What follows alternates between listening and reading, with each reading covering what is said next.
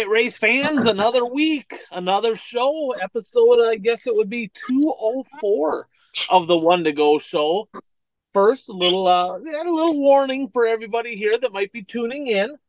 The following program is a collection of us three knuckleheads here talking about what's going on in the racing world. It's meant to be comedic. Sometimes it is. Sometimes people don't think it's very funny. That's okay, right? And informative. The opinions expressed here don't always, yet they sometimes do. One of my sponsors wanted to point that out, but they don't always represent the opinions of our sponsors. Okay. Now, we're probably going to hurt some feelings. I was going to say we might, but we're probably going to hurt some feelings. Might say a couple cuss words, might kind of throw a couple F-bombs in there once in a while. Try not to, but it happens. We're human, right? So if that offends you, if you're soft, if you're kind of that new generation where everything hurts your feelings, go ahead and just turn it off and go watch something else, because this probably won't be for you. And if you got little kids and you don't want to hear them, if you don't want them hearing a little swearing from time to time, probably turn this off. Although your kids go to the racetrack and probably watch you work on the car in your garage, so they probably heard a lot more than what we're going to say on the show. I promise. So, boys, let's get to it. Episode 204, brought to you by Impact Health Sharing. If you're self-employed, if you own a business, if you have employees, you farm, you truck, if you pay for your own health insurance, if you're sick of paying too much for something you maybe don't barely ever use, if you're sick of your insurance company telling you what doctor you can go to, might have a solution for you. Hit me up, 218-969-1380, or hit me up on Facebook. I can get you a no obligation quote. I can send you over all the information you need to see if Impact Health Sharing is a good fit for you. Guys, happy Thanksgiving, man. Happy Thanksgiving. It's Thanksgiving week. It's a great festive time of the year, kind of the kickoff to the holiday season. I know that Bert's probably got his Christmas tree up. I may have seen that. I gave him a little crap about that. Krause, he had his Christmas tree up a couple weeks ago. He said, I don't ever take it down. I'm like, all right, fair enough. All right. To be honest, my Christmas tree has been up for 2 years. I never took it down. I guess you don't have to decorate for Christmas, right? If the tree just stays up.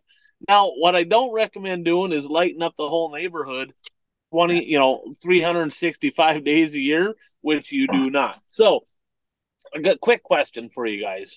We'll just start it off this way. What are you guys thankful for? 2024 coming up, 2023 just about done.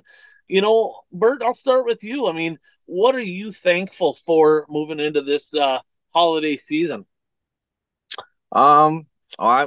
This is my first time playing fantasy football in like 15 years and got off to a slow start, but I'm only one game under 500 now, knocking on the playoffs door for the playoffs. But no, I mean, seriously, I'm thankful for my health, thankful for my family. Thankful that I live in a country where we get to do this. Yeah, amen to that. So, Bert in his former quarterback tone started off slow, but relax. Bert said he's coming. Relax. Coach Krause, what are you thankful for? Bert, I'm looking at the standings here, Bert. Tied for fifth, I see you are in the Yeah. fantasy football standings. 5-6. You got a long ways to go to catch the old 8-3 team 29 there, Bert. So yeah, but he's gonna take 8-3. Krause team's gonna take an L-burger this week. You just need to make the playoffs. Once the playoffs start, then it's a whole new ball game. I see. I got an X by my team name here. Does that mean something? I don't. Did you guys see that? Yeah, you're kind of locked in. You're kind of locked into the playoffs. So that L you're going to get this weekend, you probably just take one for the team. Just go ahead and forfeit this week. That'd probably be all right. Help a buddy out here, right? I mean, just go ahead and throw me a bone. Yeah, no, it's like I said, it's that time of year. We're getting into holidays. Obviously, like Bert said, thankful for family, thankful to have a roof over my head, and and have a good job that I love doing. I think being able to pay the bills this time in this world is something to have, and obviously you can't take that stuff for granted. So thankful for it's for letting you guys let me on the show. I know we have a lot of fun with it and doing my own podcast. Heck, I even did Track Talk last night. I did a radio show with Jason Berg up there in the Fargo area, so that was kind of fun. So yeah, there's a lot to thankful my hockey teams. We're 11-4-1. We're still winning, so I got to be thankful for that too as well. Yeah, you're gonna have to get booted out here. Is what you're gonna have to do. We gotta get a little fireworks. We need a little action. But yeah, off to a good start with the blizzard there, and for myself, family, friends, right? I mean, the older I get, the more I look at it. And don't get me wrong, we all got to have money. We got things we like to do. We got bills we got to pay. But for me, having the time to enjoy life with the people I care about, do the things I want, having a strong family network, and being able to go spend time with my parents and do things like that. I'm going to see my daughter, of course, this weekend, and a lot of friends, the racing community as a whole. And we're critical a lot of times of a lot of different stuff. But the one thing that I'm probably most passionate about in this sport is the people I've literally met from coast to border in the racing world. Got a lot of great friends, a lot of people that I've met over the years, and just super thankful for that. So, speaking of critical, let's get into it. We got a little Wissota news, boys. A little Wissota news. Now, before we get into it, quick shout out to our buddy Brad Parsons Soil and Egg Solution. So if you're over in Western Minnesota, North Dakota, if you're over in that neck of the woods, right? If you're in farming, if you're looking, how can I be more profitable in 2024? How can I get better yields? How can I make more money? Well, having the right stuff in your spray packages is going to give you an advantage. Call Brad. His number, 320-219-3542, and find out what he has to offer. See how he can help you have a better 2024. So, guys, three main topics come to mind here. We talked about the Wissota meeting, Wissota banquet, and all that stuff last week. Coach Kraus, you talked to me a little bit a couple days ago. So they voted in at the meetings. The tech committee brought it up. I think Russ Ebert perhaps brought it up. A prototype front clip designed by Howe for the modifieds. A tubular front end is what they're looking at. And their initial plans were to build 6 cars, do a little testing with it. Chassis builders at the meeting said, hey, this is probably going to be a cheaper option. Sounds like a little hiccup there. What's going on? What have you heard? I didn't hear much about it. And then I was talking with Jeff Flatt from Turbine Chassis, obviously owns Turbine, and my son Ryan's in a Turbine modified, and he built my other Super as a Turbine. And, obviously, I ran Turbine there for a few years, and he bought the chassis. He had called Billy and said he wanted to build one of these cars, and Billy told him no. He said, supposedly, I guess like I said, they're building 6 prototype cars with this Howe front clip. And supposedly, this wasn't voted on. And Billy said, we're going to come up with a scenario and get this figured out. So supposedly MB Customs, SSR, and JMR, J McDonald, we're going to get 2 each to build these cars. And anybody could run them. If you wanted to run one, contact them. Well, supposedly that's dead right now. Those 3 chassis builders don't want to build a modified with this front stuff. That's just what from I've heard. I've been talking with Como Joe a little bit, with Joe Staria. And he had got a call from Dave Kane. And obviously, like I said, I was talking to Flatten. So I did some homework here and tried to figure out what was going on. Now, supposedly those guys were going to send a letter to all the promoters. We have not received that letter. I haven't received anything. So as of right now, I do not know.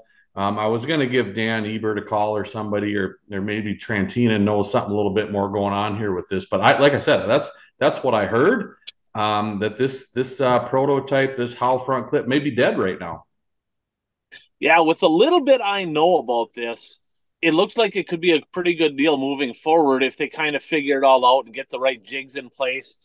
Not sure how I feel about them handpicking what chassis builders are allowed to build a car. I think that's kind of maybe opening themselves up for a lawsuit, right? I mean, so they got to be careful there. We don't need, that kind of headache. If there's a chassis builder out there, I mean, Jeff Lawton builds a good car. His kid's pretty quick. He was actually pretty sporty in that thing. Then you got TRC out there. You got a lot of different chassis builders that could go ahead and build one of these cars. I mean, heck, affordable. They don't build a lot of modifieds, but they can fabricate one. I think that's kind of a slippery slope there. So it'll be interesting to see how that moves forward. Bert, what's your thoughts? Should they be allowing, if they're going to have a prototype, should they be handpicking a certain chassis builder in your eyes, or should they kind of open that up to whoever wants to do it? I don't think they should be handpicking chassis builders to build these with this front clip on it. I mean, if you're going to allow the front clip, to me, the fair thing to do is whoever wants to build a chassis with that front clip should be allowed to build it as long as it meets all the specifications that are put forward by WISSOTA or whoever. Yeah, I mean, to me, if you're picking chassis builders to pick it, I mean, that to me that's just going to increase the cost, not decrease the cost. Yeah, one would think, and it's interesting that AJ Demo, it sounded like, I wasn't at the meetings, but it sounded like upon initial conversation, and maybe he did some research after the fact that maybe that's why he doesn't like it. But initial conversations, it sounded like AJ and MB is like, hey, this looks like a good idea. And then it was interesting that just a short period of time later, they said, now we want nothing to do with this deal. So Coach Kraus is kind of in the loop on that. We'll let him, we'll follow up here in the weeks to come. Another thing here that came out at the meeting was the tire penalty discussion. So earlier this year, a street stock driver out in Mandan, Dakota Speedway, Jaden Chris got caught with what they considered altered tires, right? I don't know the specifics. I never saw the data, but needless to say, they said that there was materials in the tire that did not meet the benchmark, and the penalty at the time was a 1-year suspension from WISSOTA Racing. Okay, so they got themselves an IMCA car. They're going to play around with that until he can race again. But at the meetings this year, they voted to make this a 30-day suspension if you get caught with altered tires. Now, a second infraction, of course, would be 1 year. So, being that, I got a question here from Joe, a fan question. Being that they changed it to a 30-day suspension because the promoters felt like this is way too long, this is ridiculous, like we can't be losing cars, should they prorate that and allow Jaden Chris to race opening night of the WISSOTA season in 2024? Well, I mean, technically, when he was dinged with it, it was a 1-year suspension. So, I mean, if you want to go by the letter of the law, he should still sit out his 1 year. But obviously, you can change that rule, or you can make an exception if you want to. It's whether they want to or not. Coach, you're a Yeah, promoter, they're gonna have to right? stick. So what's your thoughts? Yeah, they're gonna have to stick with that deal. It's a tough deal because I know they changed some fines, the amounts too as well, some 500 to 1,000, 1,000 to 500. I know we were talking about some stuff like that too. So now you're gonna go back and take the guys that got fined this year and give them money back or get more money from them. So it's a tough deal. It did get brought up, and obviously, the flip side is, people talked about too. The penalty was so harsh. Now, now maybe some tracks might be able to police the tire stuff a little bit more, send some more samples in. Now it's 30 days and 1,000. It's not a 1-year suspension deal. So we might be able to police that a little bit more too with the tire stuff. So I think that's a good thing too. But yeah, no, we got to stick to our guns with what happened last year to Jaden. It's super tough. It was pretty much a unanimous change to get that back down to basically what everything else is, a 30-day and 1,000. I wouldn't die on a fence either way. I felt like it was way too harsh when it initially happened, and I get that's what the penalty was. And obviously, the promoters agree because they're like, we can't be having a 1-year suspension for this. I personally would be like, look, he served his time. They're in an area of WISSOTA, which that shouldn't matter because it doesn't matter where it is or who it is. But they're in an area of WISSOTA out there where there's a lot of IMCA stuff going on. Whether it's him or anybody else, he's already paid the price. He missed invitational season. He lost his points. He lost all of in any shot at a championship he had. I would not be overly opposed to them letting him start the 2024 season. If they don't let him, I can certainly understand that as well. But it'll be interesting to see. I think they're gonna make some phone calls and try to make something happen. Bert, you had something?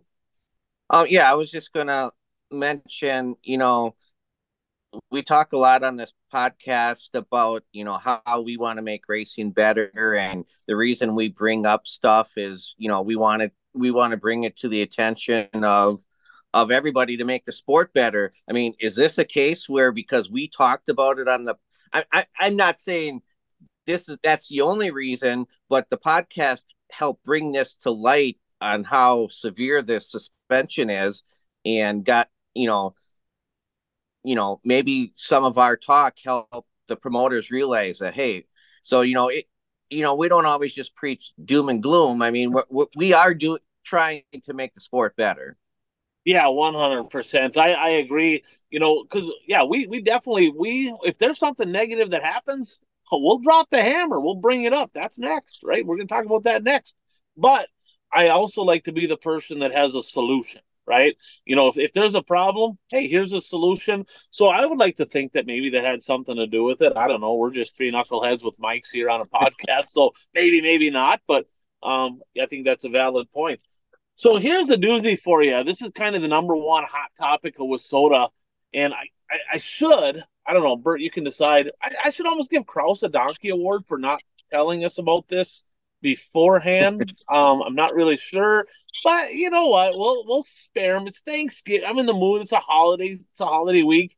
There's only so many donkey awards to go around, and there's a whole lot of Wissota board members, and I'm giving all of them a donkey award for their complete ineptitude of what's going on. I mean, it's absolutely ridiculous. So here's the story. I got a couple messages after last week's show. They're like, "How could you possibly not talk about the biggest freaking thing that was talked about at the meetings?" I'm like, I got nothing. Don't know what you're talking about. I thought we hit everything.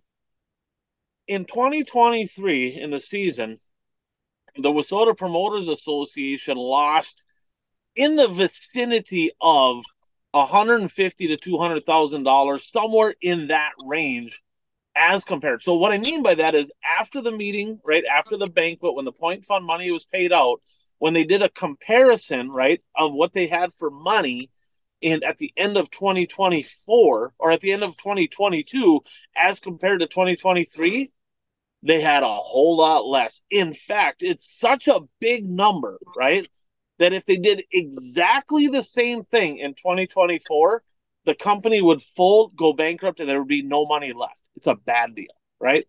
So here, a couple things come to mind, right?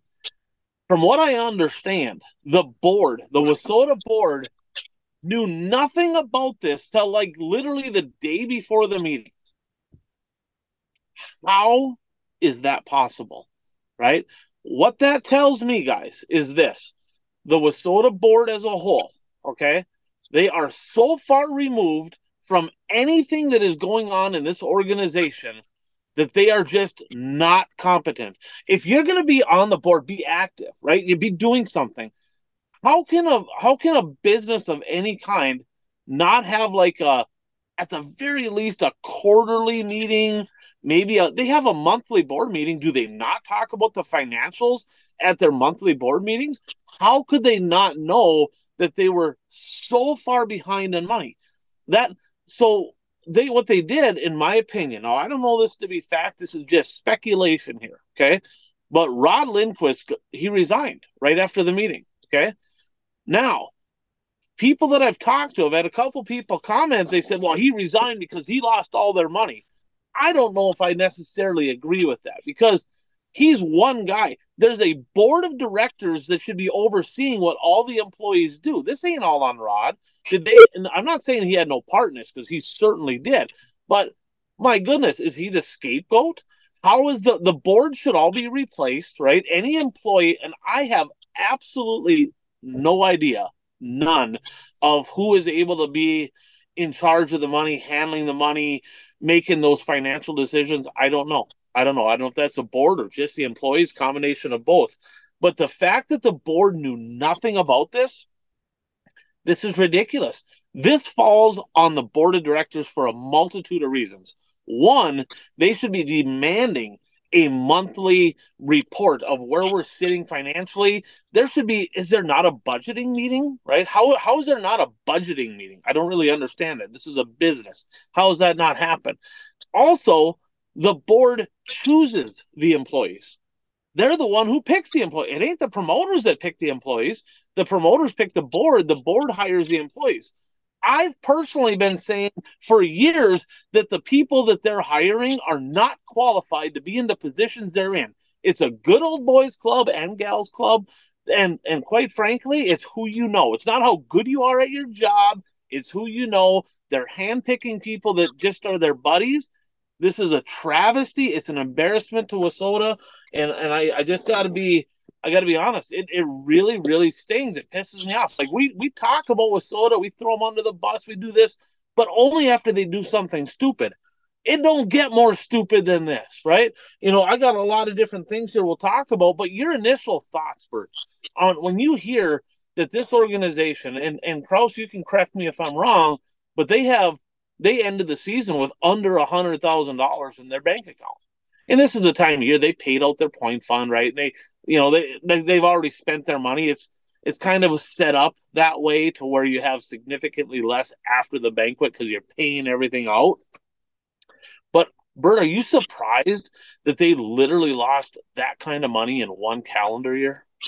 Well, I mean, based on what you just said, I mean, if that's all accurate, I mean, it's pretty obvious that they don't have a check and balance system, as to what's coming in and what's going out. And I mean, the first thing I would do is demand that a professional audit be done to find out, where the money went, and that sort of thing. And I mean, there has to be some sort of, like I said, there has to be some sort of checks and balances to make sure, and some sort of system to make sure that board members know what is going on financially. Because board members should not find out the day before an annual meeting about a financial situation like that. No, and that's as much on them, right? That's on the board. That's not just on the employees. That's on the board. I had a couple people comment, right? And they're like, there's only two ways an organization like that loses that kind of money, right? There's only two ways. One, somebody stole the money. I do not think for a minute that is what happened.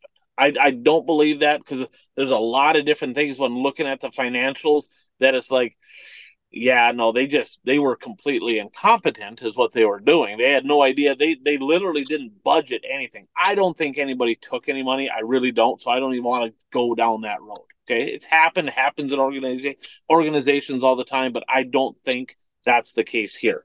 Now, the other side is just complete ineptitude, right? So let's just face it, right? They had roughly the same amount of cars, right, last year as they had the year before. Well, where does their money come from? Their money comes from Wissota licenses, events. You got to pay sanctioning fees. A big money maker for the organization is the Wissota 100. And coach, correct me if I'm wrong, but they were more profitable at the Wissota 100 this year than they were last year. So that's even like, what the hell are they doing, right? Because initially I'm thinking, well, they hired that guy. Who was the guy they had come in and he performed? They kind of did the after party. You remember? They ended Johnny Holmes, the concert. Yeah, Johnny Holmes. So they hired him, and I'm thinking, well, maybe that. But that was all figured into the 100, and they made more money. Now they cut the purse. What was it, about $8,000, $8,500, somewhere in that vicinity? They actually paid out less, right? They cut the purse. We talked about that before. So that's a big one. But then you look at it, it's like, okay, so they hired more employees. Okay, that's great. I'm all for having staff, right? But where's that money coming from? Because if their revenue is sponsorship dollars, which was a little down, but less than 10 grand? It was down, right? So they had less sponsors. They had about the same money coming in from tracks and drivers, more money coming in from the 100, but not much. It kind of offset the downshift in sponsorship money. So essentially, they had about the same amount of revenue.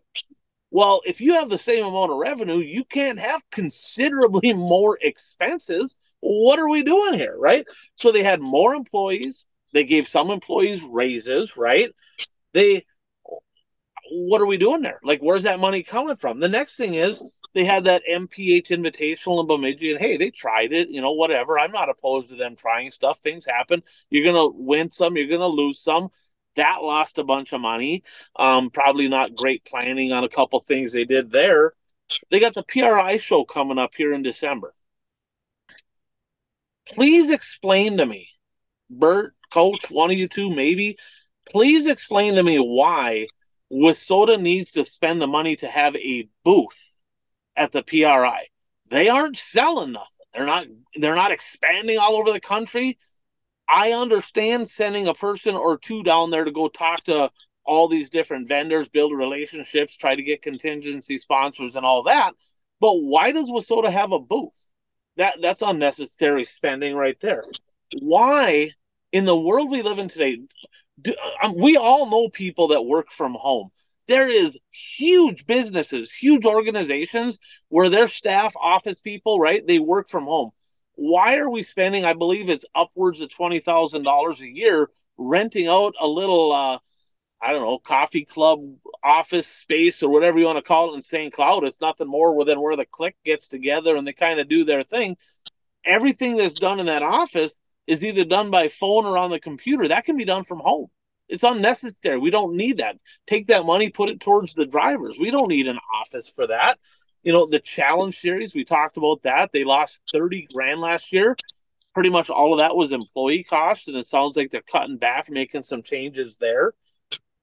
It's ridiculous. Now, from what I understand, there are some promoters that are taking a look at the books and trying to figure out, hey, what can we do to change? How can we fix this moving forward? So they are taking some action steps, but I'm just flabbergasted, right? That they get rid of Dennis McCauley because, oh man, he's a bully. He's mean. He was the only freaking active board member out of all of them. He was more active than all of them combined. It wasn't even a close thing. We're going to get rid of him because he was mean and he hurt people's feelings and he told the truth. So we're worried about somebody that's hurting somebody's feelings, right? But on the same side, we're just going to keep all these people here that literally couldn't run a freaking lemonade stand. It's unbelievable, right? And don't get me wrong, there's some business people on the board that probably do great at their business, but they're also actively involved in their business. They aren't actively involved here. Kind of sounds like, I don't know, I don't want to get into politics or whatever, but when you're more worried about hurt feelings than you are about paying attention to the financials, you end up with a freaking shit show, and that's what we have here. Guys, thoughts? Well, I have a question. Does Wissota work with a professional accounting firm to keep their finances? Coach? Or do I don't believe so. As far as I know, Gus is the treasurer, as far as I know. So I didn't see anything on there that says that. So as far as I know, no. I think they have an accountant that does their taxes, but I don't think they have an accountant that is like, hey, we're going to help you make decisions. Which I don't think they need that, as long as you have like active people saying, okay, hey, here's where we are. I mean, you don't need to be complete rocket scientists to be like, okay, here's the money we have coming in. Here's what we want to spend. Something ain't adding up here, right? Like, we learned basic math in grade school. Okay, we kind of understand how that works. I mean, what were they thinking that, hey, miraculously we're going to make an extra 150,000 at the 100? I mean, I don't know what they were thinking. I mean, I get it. It's an oversight, things happen, but that's a big chunk of change. I believe they were down over 60% compared to the year before. That's a big hit. And it's not because, well, there was rainouts or what. It was just literally lack of awareness from all the people involved. And man, I'm I guess I'm glad that that they caught it before they ran out of all the money, because there are some very sharp promoters that I do know that are actually going to be kind of stepping in to maybe help with the process moving forward. Well, and that's the thing. I mean, okay, you lost money this year, but I mean, you have to fix it. You have to figure out what went wrong, and you need to come up with a plan to make money, because losing money every year is a losing proposition, and you know you can't do that for very long before you're in really serious trouble. If they duplicate in 2024 what just happened in 2023, they are bankrupt. It was that they have that little money to work with, right? To where if they do this again, it's over. It's done. There is no more with soda. We're gonna move on. That's it. So they have to fix the problem. Now, the only way to fix the problem is increase revenue, right? And really the only revenue, god dang, I really hope the only revenue is getting sponsor money, right? Because if they get through their thick skulls, well, we're just going to go ahead and charge the drivers more, which they did last year. They upped the fees last year, by the way. I'm not sure if you remember that, Cross. I was at that meeting. They did up the sanctioning fees last year. So they increased the fees last year already. Well, you can't increase the fees enough to offset that kind of money. So I'm not all about increasing the fees. I'm about, in this scenario, if you want to create more money, that you can do fundraisers. There's different fundraising activities that you can do. Look at that deal they do at Fairbury, right, at the Prairie Dirt Classic. They generate like 100 grand of revenue to work with there. So they could do some different things to create some revenue. The other thing they can do on the flip side of that, get more sponsors, but you have to cut. You have to cut expenses, right? I mean, and a couple of the big ones, Coach, we've kind of talked about this after the fact, is the MPH deal was a huge loss.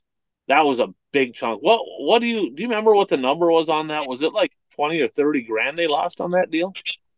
No, I didn't think it was that much. Was it? Was it about 7, 8,000? I thought we talked Is it about okay? the Okay. MPH. But it's still, like I said, it's still lost money. Yeah, the Challenge Series was a big hit. That was about 30. But so you start looking 30 here and 10 there and 5 here, and pretty soon. So you got them numbers, they gotta get closer together. So the group of people working on this, it's not an easy task, because there's not a lot of things they spend money on, but figuring out what you're going to cut, what's important, what's not important, how are we going to grow this deal. It'll be interesting to see how they move forward in 2024. So another thing on fan feedback here, but first a little shout out here to our friends over in Ashland, Wisconsin. Fastlane Motorsports and Powder Coating, home of the Galloper Chassis, proud sponsor of the number one series in all of Wissota racing, the Northland Superstock Series. They build cars, custom fabricating, sandblasting, powder coating. They sell any parts that you need. They can ship anywhere. Great group of people up in Ashland. Get a hold of Chris and the gang. Fastlane Motorsports and Powder Coating. So Ricky sent me this, and World of Outlaws. Let's shift gears from local, go World of Outlaws. So the schedule came out for the World of Outlaw Late Model Series for 2024. Guys, 33 tracks on the schedule. 16 of those tracks are new venues. That's over half. That's crazy, or that's just shy of half, I guess, is what it is. Is that surprising to you that there's 16 new venues on the World of Outlaw late model schedule? It's a little surprising. I think part of that is, well, this is just speculation on my part, but tracks think it would be a good idea to have a World of Outlaw show. One of the filler shows in between the big shows, and they have their show and they lose money, or it's not as successful as they thought it was going to be. So then they decide not to do it for another year. Well, then the World of Outlaws, they have to go out and find another track that to fill that void. I think that could be part of it. Well, here's the deal, and I'm glad you brought that up because when I was helping out significantly with the Grand Rapids Speedway COVID year, we were looking at hosting a World of Outlaw late model invitational, right, or late model special, and we got to looking at the numbers, and it's like, in order to make that work, we're going to need some pretty good, attendance in the crowd, and going to have to generate some sponsorship money to make that happen. Now, couple problems run in when they usually, and for the driver's sake, this is a great deal. When they have these shows, they try to lump three, four of them together, two, three, four of them together, so that way it offsets travel costs for the teams. Great deal. But you look at Grand Rapids, if they were going to do it there, and then you got one in Ogilvie that year, and then there was going to be Superior, and then right down the road in Fergus Falls, and pretty soon you're like, well, that pretty much eliminates any opportunity for most of them fans to drive to your track because they're already having it, right? Now, on the flip side of that, I don't know why I keep getting text messages on my screen. Interesting. Got to figure out how to use this new phone, guys. Um, so you're not getting those fans coming in, especially when you buy a subscription to Dirt Vision, a one-time, one fee a year. You don't have to keep paying per event, right? That's bad for racing when you have Dirt Vision. The tracks don't even get a kick out of that. The tracks get $0 from Dirt Vision. So I think you're right. I think you're right. Some of these tracks, smaller venues, smaller fan bases, kind of stuck between a couple bigger places. Maybe it's a losing proposition for them. Coach Kraus. Yeah, no, it's not surprising at all with the amount it costs to host one of them shows. Especially, we looked in at a Viking too. Even the World Outlaw Sprint Cars, it's even more to host them with their sanctioning fees. And then same with the late models. And then the flip side is the late models up their purse this year too at all these tracks. And all of a sudden, yeah, if you're doing a 10 grand show, you're paying out a lot more. And there's a lot of 12 and $15,000 shows. So now all of a sudden, some of these tracks are going, God, I only made a little bit of money, or if I lost a little bit of money, I'm going to lose even more. So it's a super big risk, especially right now financially. And it's World Outlaw late model sprint cars. It's $45-$50 a ticket to get into these places, and you got to make sure you're in the right country, in the right part of the country, to make sure you're filling the grandstand. So 16 is a lot, but it doesn't surprise me at all with the landscape of racing these days. What's And your? Oh, sorry, Bert. I was just going to say another thing is, I mean, these races, for them to have the best shot to succeed, need to be held in areas where there are open late model uh, cars in the area. I mean, Shawano Speedway held a World of Outlaw late model event for around 10 years.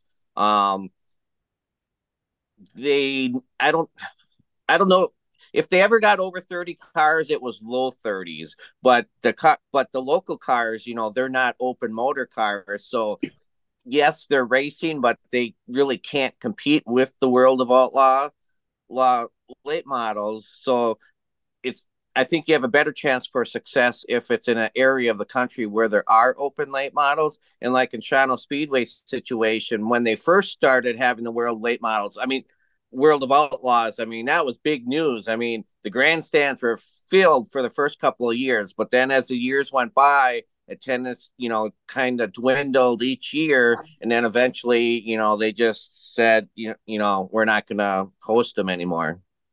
That's exactly why they're going to Wilmot this year. Just kidding. Just kidding. So, biggest surprise, right?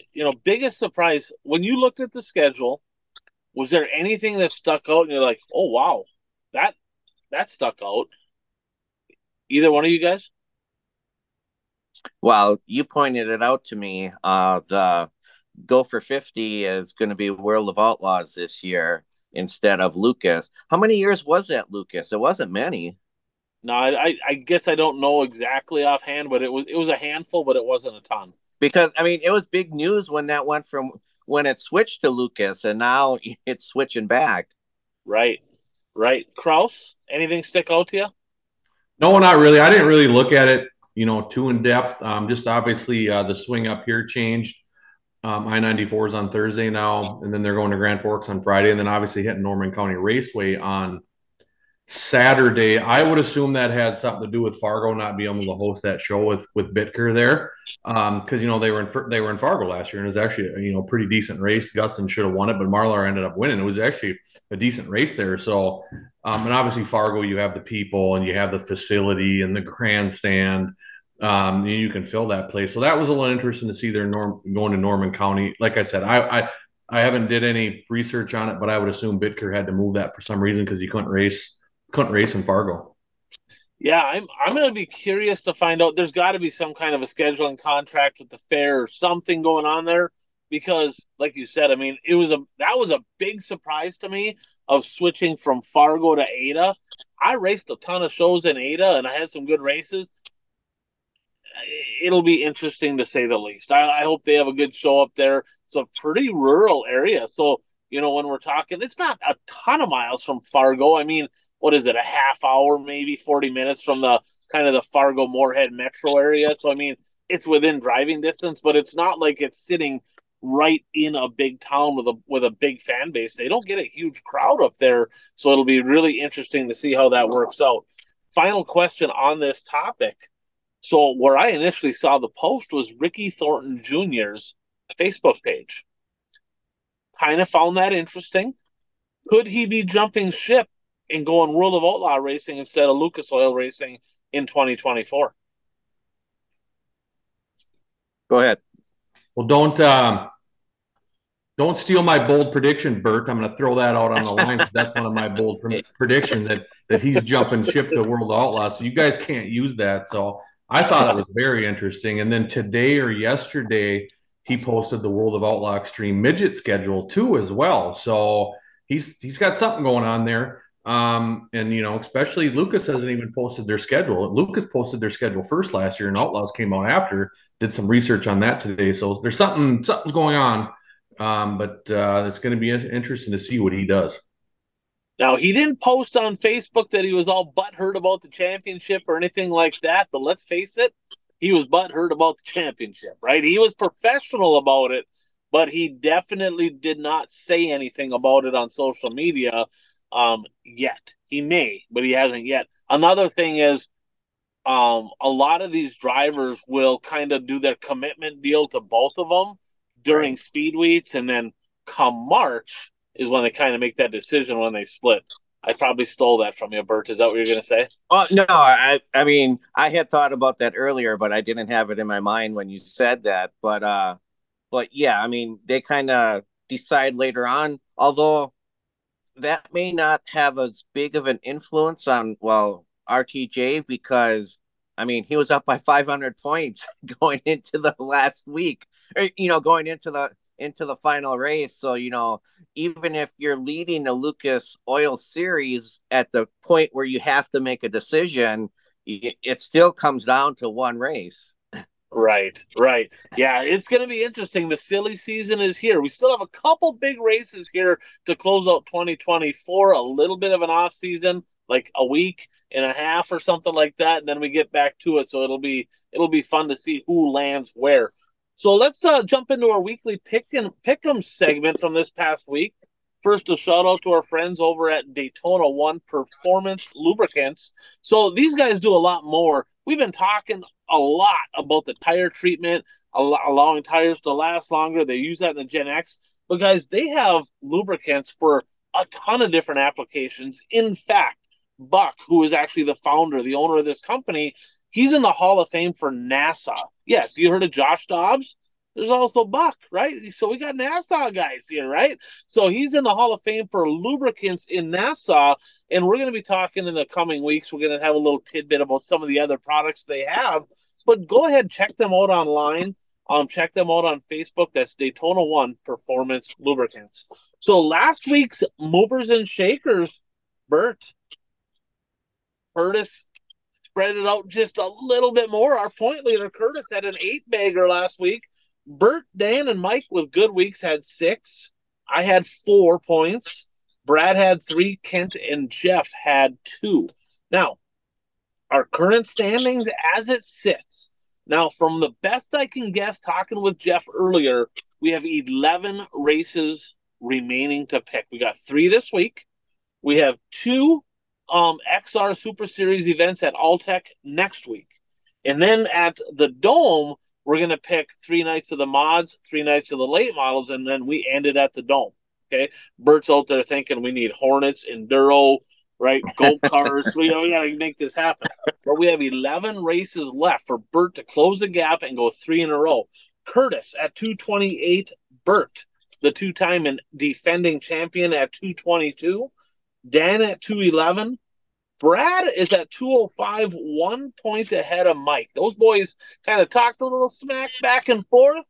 They're really close. Kent at 193, 5 points ahead of me at 188. Not so hot Carl at 163. Now, keep in mind, he hasn't made a pick in like a month, right? His brother Jeff at 146, 17 points back. If there's 11 races left, that means that there's 22 available points. Very, very thin margin there for Jeff to maybe come back and beat his brother at the end of this deal. This week, we're picking USAC Midgets in California. Tonight, we're doing the show. It's Tuesday. So Tuesday and Wednesday at Merced and Ventura. They got a big show there, 10 grand to win on Saturday. So I'll look back at the shows here that we from last week. There was a lot of racing, right? Not a lot of craziness, nothing big, but just a little recap, a couple things that happened. First, a shout out Zeuli's Race Engines, that time of year, right? Looking forward to 2024. You want to win races? Get a good power plant. Zeuli's Race Engines has that. You want to win championships? Get a durable power plant. They have that as well. So if you can't beat them, join them. That's Zeuli's Race Engines. So one of the cool events on the calendar, guys, that I was pretty excited about, and I watched the feature from last week. So the Volusia Speedway down in Florida, they have the Emil and Dale Ruderman Memorial. I think it was like the 11th annual or something like that. The Thrill from Mooresville, Nick Hoffman parked it in Victory Lane, running the number 7 car.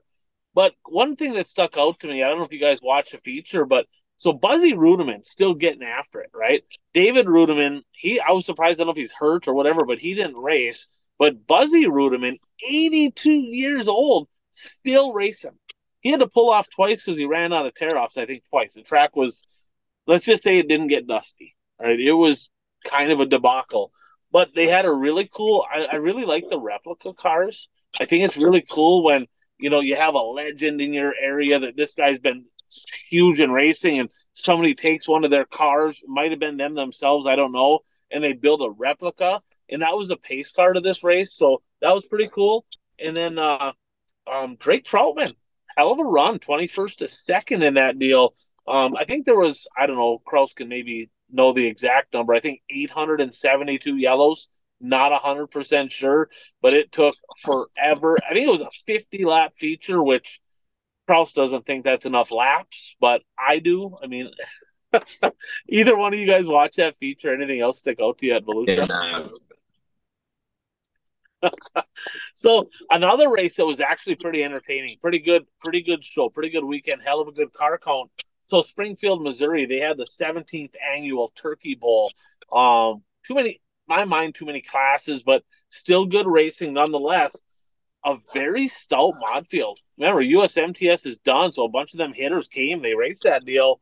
Tom Berry Jr. came from pretty deep, maybe 11th or something like that. Parked it in Victory Lane. Second place driver, I don't know this guy, Sawyer Krigler. I'm not even sure why, but he had a pretty good run. He was running the outside. He got DQ'd. I'm assuming light, maybe. I'm not really 100% positive. Late models, Tyler Stevens parked in Victory Lane, but pretty good field of cars. Pretty good racing. Good top, good bottom. Might be one for folks to check out this time of year next year. Either one of you get a chance to watch anything at Springfield. Yeah, I rewatched the mod race. Just wanted to see what it was like. Obviously, Tom Berry Jr. was really fast. He was right around the bottom, and that was it. Krigler. He was pretty good. I thought he was going to get him up top. And then one surprising thing on that one, Ryan, they only started 20 cars, and there was 56 there. I thought that was really puzzling to me. It's not a little. I mean, it's a little boring, but I wouldn't consider it a Macon or a Fairbury by no means. So I was really surprised that they only started 20 cars there, and then he had the DQ, and then there's only 14 cars that finished at the end. So I thought that was a little surprising, but the race was just kind of okay. Track was really good. It had a high side, it had a top. There was just a lot of grip down there, and Barry was just rolling that bottom and pulling off the corner. So really good quality cars. That was cool to see. So it looked like a pretty cool place, and was hoping for a little bit more exciting race, but Tom Barry was just pretty much dominant. Kenny Schrader, well, actually, Herminator was there, and I don't think he made the show. Kenny Schrader was there. I think he ran top five in both the A mod and in the B mod, so he had a really good run, really good weekend there. But also another replica car. It was a Larry Phillips Memorial, is what it was. So they actually had a throwback of one of his cooler cars. They had the Larry Phillips number 75 pacing the field before the late model feature, and I think that was the 17th annual, and Terry Phillips is leading the way with 4 Turkey Bowl wins. Chris Jackson in the J2 won the B mods and tied him for his 4th. Oh, there we go. Phone call's coming in. I still don't know how. I have no idea how to put it on do not disturb. No clue. Have no idea. I know how to do it on my old phone. I do it on this phone. It just does not work. I don't understand. So, good racing at Springfield. So, Southern All-Stars, not overly eventful at Southern Raceway. The announcer kind of makes it a little bit more exciting and fun. You got Dwayne Keith. He's kind of got the wrestling throwback. He's really getting after it. Some people are like, that guy's freaking annoying, right? And some guys, I kind of enjoy him because he's got so much energy and he's so much different. So it was kind of worth watching just to hear him. Night number 1, Dalton Cook won. Night number 2, Joseph Joyner. I will say this. So, yeah, us Wissota people up here, right? Sometimes we complain about tracks a little dusty. I got a buddy of mine over in Grand Rapids, Jim, that he's a little opinionated once in a while. That's probably why we like each other, because we're kind of the same. And he'll get just hammering on racetracks about the dust. This guy would have a heart attack if he went to some of these Southern tracks, right? Southern Raceway is a dump. I'm telling you, that place is awful. It's just completely gravel, dusty, rough. He would literally lose his mind. Kraus, are you thankful that our racetracks up here are significantly better than most of the racetracks down there? Yeah, for sure. You see them all the time, and it's dust, and it's tough. It's a different dirt, different heat down there. Especially it's a lot different up here too when the sun comes out and the heat up. It's a different ball game up here. But yeah, that's that I just saw a clip of it, and I'm like, holy smokes! I don't know if you sent it to me or someone sent it to me. I was like, holy smokes! Yeah, she was dusty for sure. Palmetto State 50 at Lancaster, South Carolina. Didn't get a chance to watch that one, but Ben Watkins and the Longhorn got it done. Bert, did you watch that one at all? I did not. I couldn't even find that one. And then we have 2 more here. So the Gobbler, probably the best race of the weekend that I watched, right, was the Gobbler at Duck River. Bad mother effer, right? The BMF chassis, Tanner English parking it in Victory Lane. Bert, I know you watched that race. Any thoughts there from Duck River? Yeah, I thought it was a pretty good race. Tanner English started on the outside of the front row and took the lead right away, so I thought he was gonna walk away with it. But he actually lost the lead to Sewell or something like that. And Sam Seawright. Seawright, yeah. And Ryan Seacrest. Didn't retake the lead until under 20 laps to go. And yeah, he went on to win. And yeah, in his victory lane speech, he was talking about the chassis and how good it is. Well, then the other interesting comment that he made when he was talking about the chassis was, something to the effect of, it's nice to have the support, or it's nice to have people who will give you the support that you need, or something like that. Which, as soon as he said that, I thought, okay, so the previous chassis that he was racing wasn't, I thought he was insinuating they weren't giving him the support that he thought that he should be getting. There has been some grumblings about that, like kind of the later middle half of the year, later in the year, right? Some of the top tier drivers, there's just been little comments back and forth where no real major shocks necessarily, Right. but things have changed. And of course, look how many people jumped over to Longhorn. I mean, when you get that many teams coming over there, pretty soon it's like, well, there's only so many people working there. How do we support all these different drivers? So that's going to be the challenge moving forward for the Longhorn crew down in Charlotte to see if they can keep all their customers happy. Not an easy task. And then the probably the biggest event of the weekend, the biggest race, the 33rd annual Blue Gray 100 down at Cherokee, Gaffney, South Carolina. Whew, another dump. That place just does not, in my opinion, right? It just does not produce good racing. Was it? I didn't see any of it. Was it a choo-choo? It was a choo-choo. Yeah, it didn't seem to like lock up like rubber necessarily, but it was like clean in one spot, especially on exit on both ends, right? Coming off of 2 and coming off 4. It's like you could be in one spot. You could enter maybe a little different, but you had to exit in one spot. So, I mean, it was literally like I watched it and it was like a train race going around the track. I mean, there was a couple guys trying high getting in, but it was just not eventful. Kraus, so Madden won that deal. Any thoughts on Cherokee? No, first thought is we got to get rid of these 100 lap racers. I mean, I can't. I mean, there's no rhyme or reason why that race should have been 100 laps. There just isn't. It was for 20 grand. Shirley's car owner and Viper Motorsports. All these guys are getting up there about the cost. Well, what's it cost to run $100 or 100 lap race? The wear and tear on the engine. They always go by laps on those engines and those cars. Hey, this motor's got 3,000 laps on it or whatever it may be. You got to start cutting these down. They're not more exciting. They're not. They're unless they start rubbering up and you start blowing tires. But then the drivers get mad. But it's exciting from that standpoint. So yeah, Mad wasn't really challenged. He would have really, really left them. But a couple guys started blowing right rear tires late in that race. So he was really babying it. He was driving his car super tight. I don't know if you noticed that he was going into one and driving up the track to save that right rear. So he's obviously really good at saving tires. He's won a lot of races saving his tires. So it wasn't much of a race. It just I saw the 100 laps and I was like, no, we got to put an end to these 100 lap races. I agree. I think that was his ninth. I think it was his ninth Blue Gray too. Like he's won a lot of races down at Cherokee for sure. Any closing thoughts on any of these races from this past weekend or no? Nothing. No. The other thing that happened at Cherokee is Ethan Dotson ended upside down in the heat. Probably the biggest excitement of the week. It wasn't. He was okay. I don't think the car got massively destroyed by any means. A little tin damage there, but other than that, there's nothing really that stuck out over the weekend.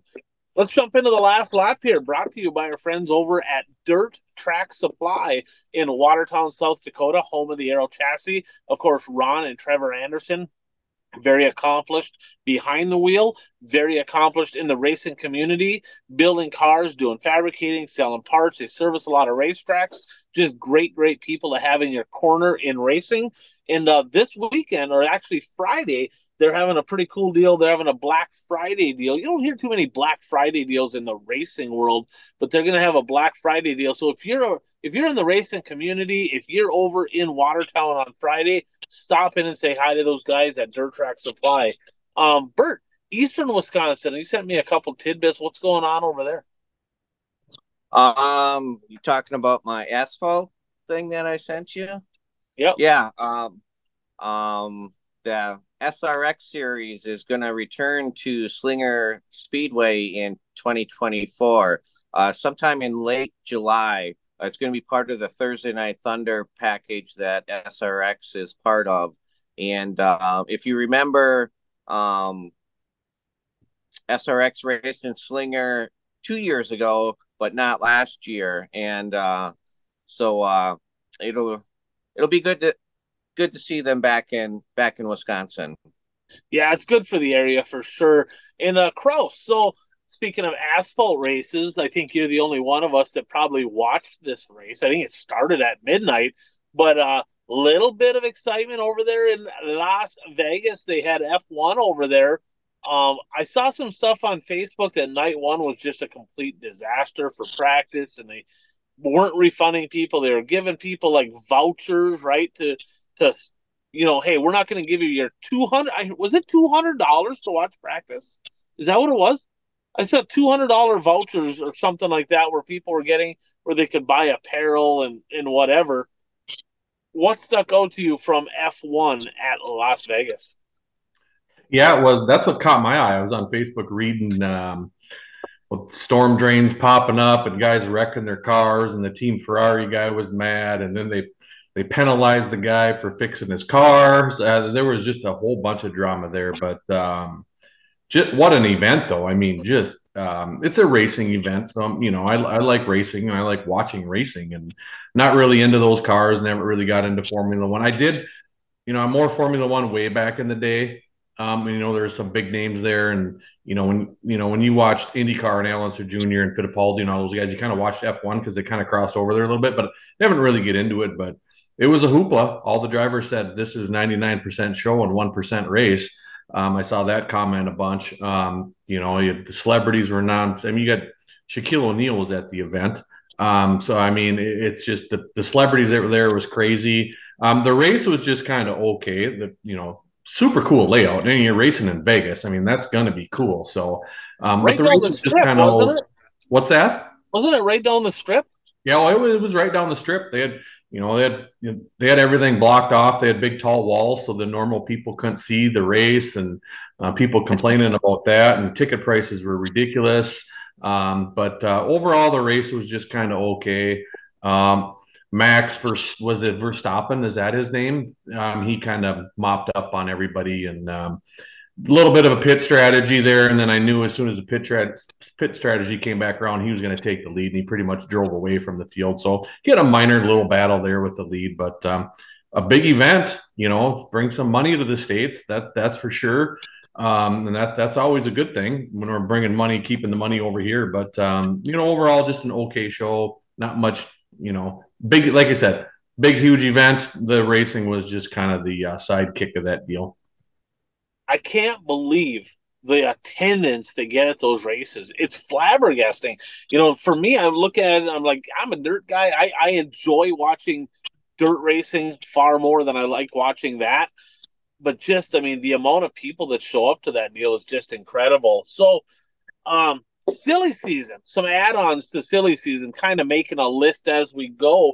Talked about Billy Kendall last week, found out that he's going to be in an XR1 rocket. So pretty good hot rod. He's a pretty good driver. Doesn't race a ton. He's won some races in the mod. I've seen him put on some pretty darn good laps. He's going to be fun to watch this year. Nathan Sleto, he's kind of from over in your neck of the woods a little bit, isn't he, Kraus? Sletos?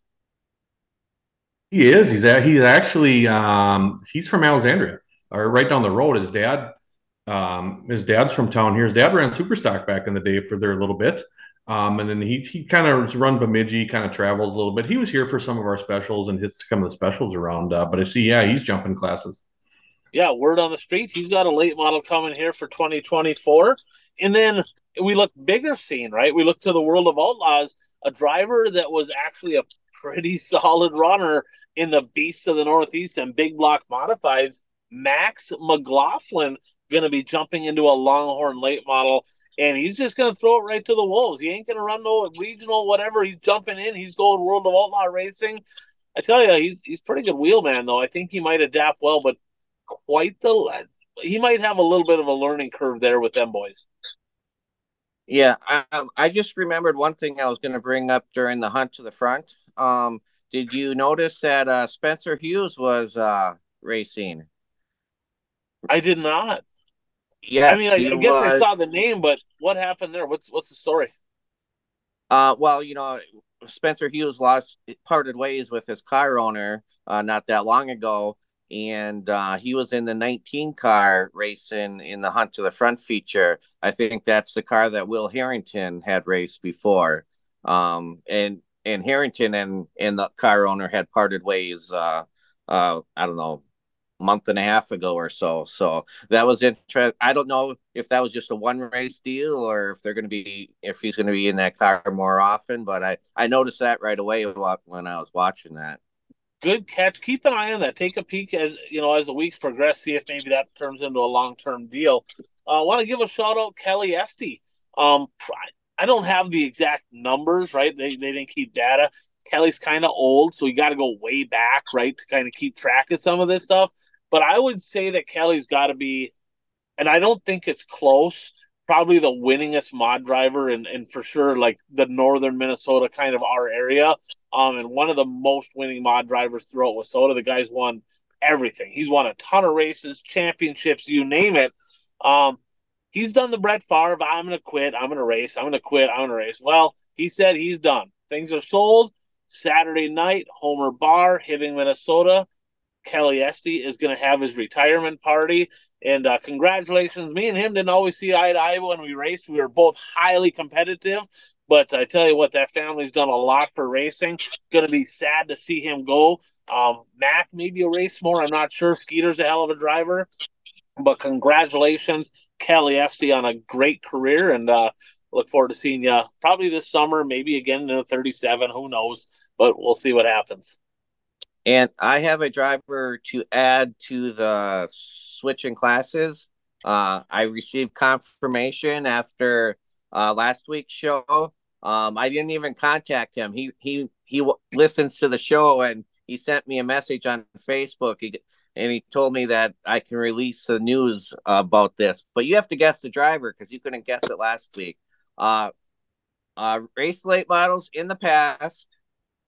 Race modifieds more recently from central Wisconsin. His dad raced late models. Oh, his dad? Chris Ortell? Yes. Ha! How's that for a guess? Boom! Right there. Okay. Chris Ortell going to be in a late model. So is he going to run over kind of eastern Wisconsin then, or is he going to kind of bounce around Mississippi Thunder, Cedar Lake? He said he plans on racing at Seymour and Shawano and then following the Dirt Kings tour. Former winner of the Silver 1000, kind of made a rare trip. That was going to be another hint that I was going to give you. Left with the Northerners' money. I don't know about that, but I got to race against him a little bit when I raced Scott Duvall's car, and hell of a good driver. Going to be fun to watch him this year in that late model. Do you know what he got? Do you know what kind of chassis?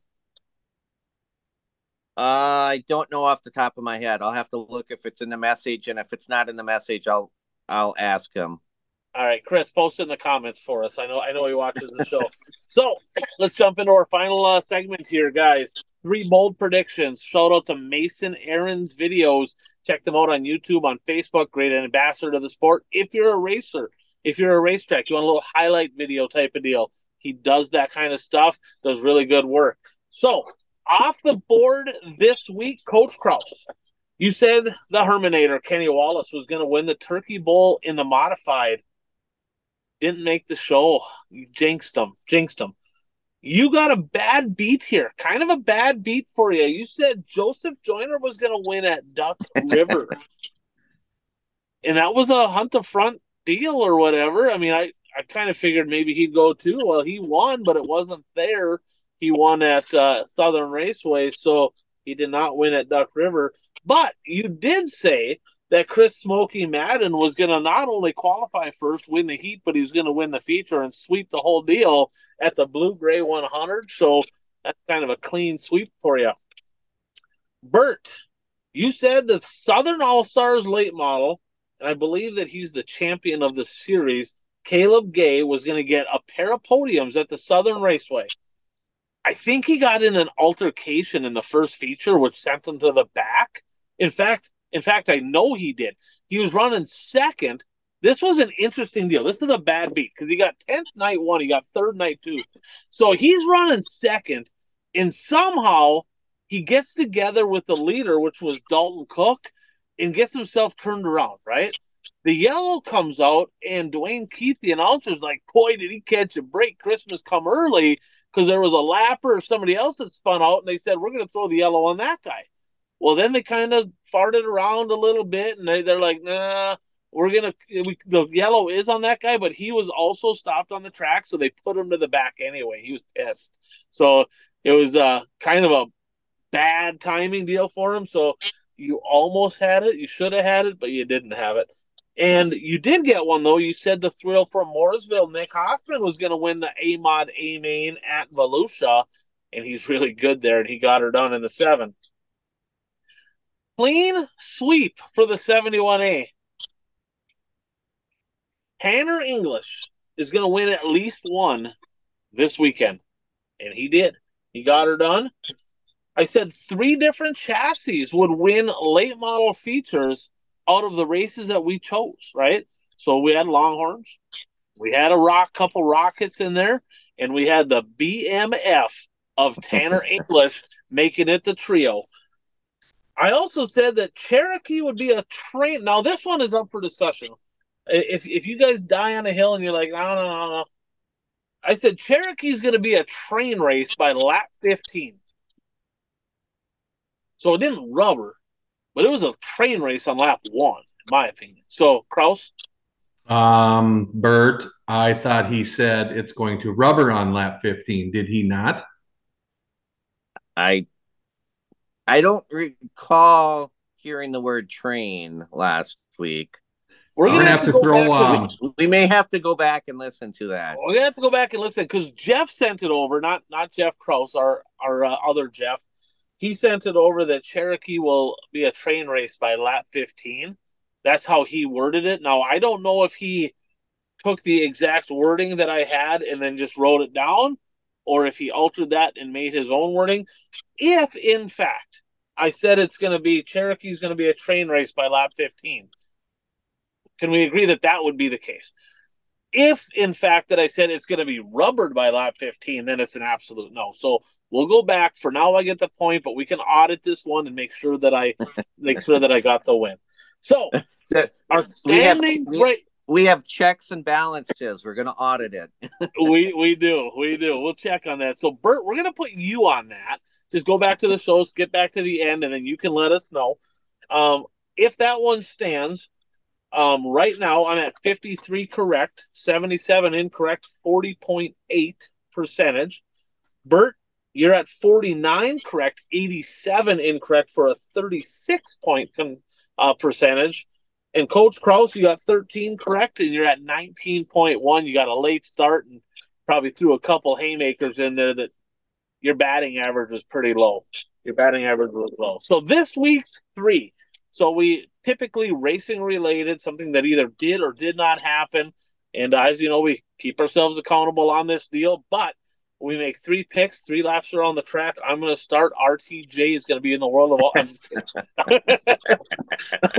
So we'll start with Bert. We'll go to Coach Kraus. We'll come back to me. So okay, I'll Bert, go. Your first pick. I will go with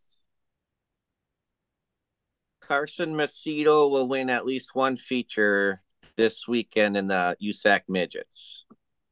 Okay. Kraus? Well, we're getting it out of the way right away. We're going RTJ is going to be following the World Outlaw Late Model Tour next year. All right. I'm gonna go over to the USAC Midgets as well.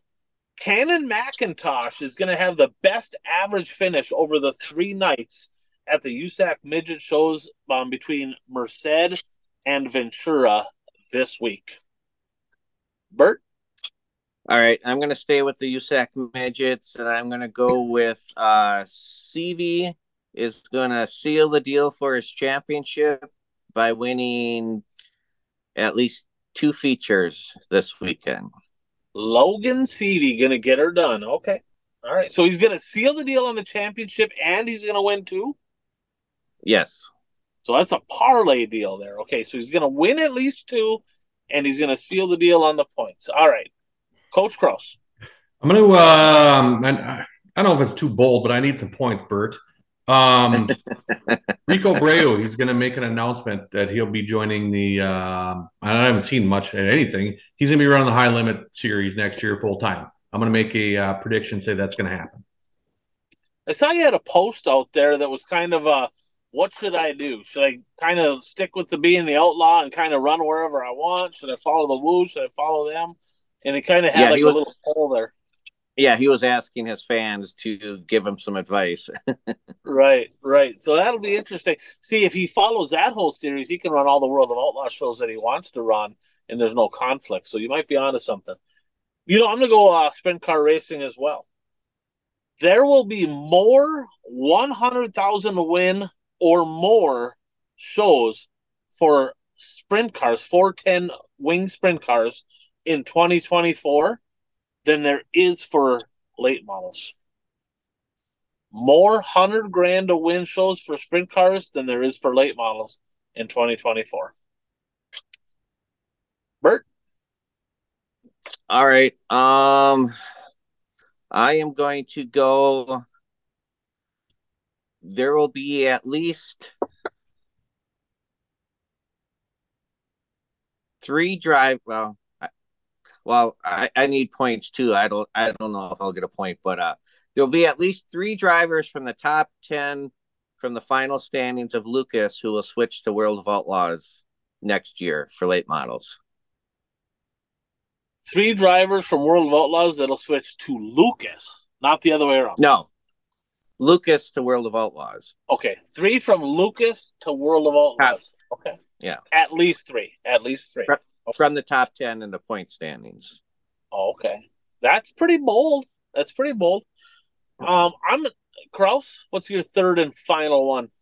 My last one, the Lucas Oil Late Model Series is going to change their format.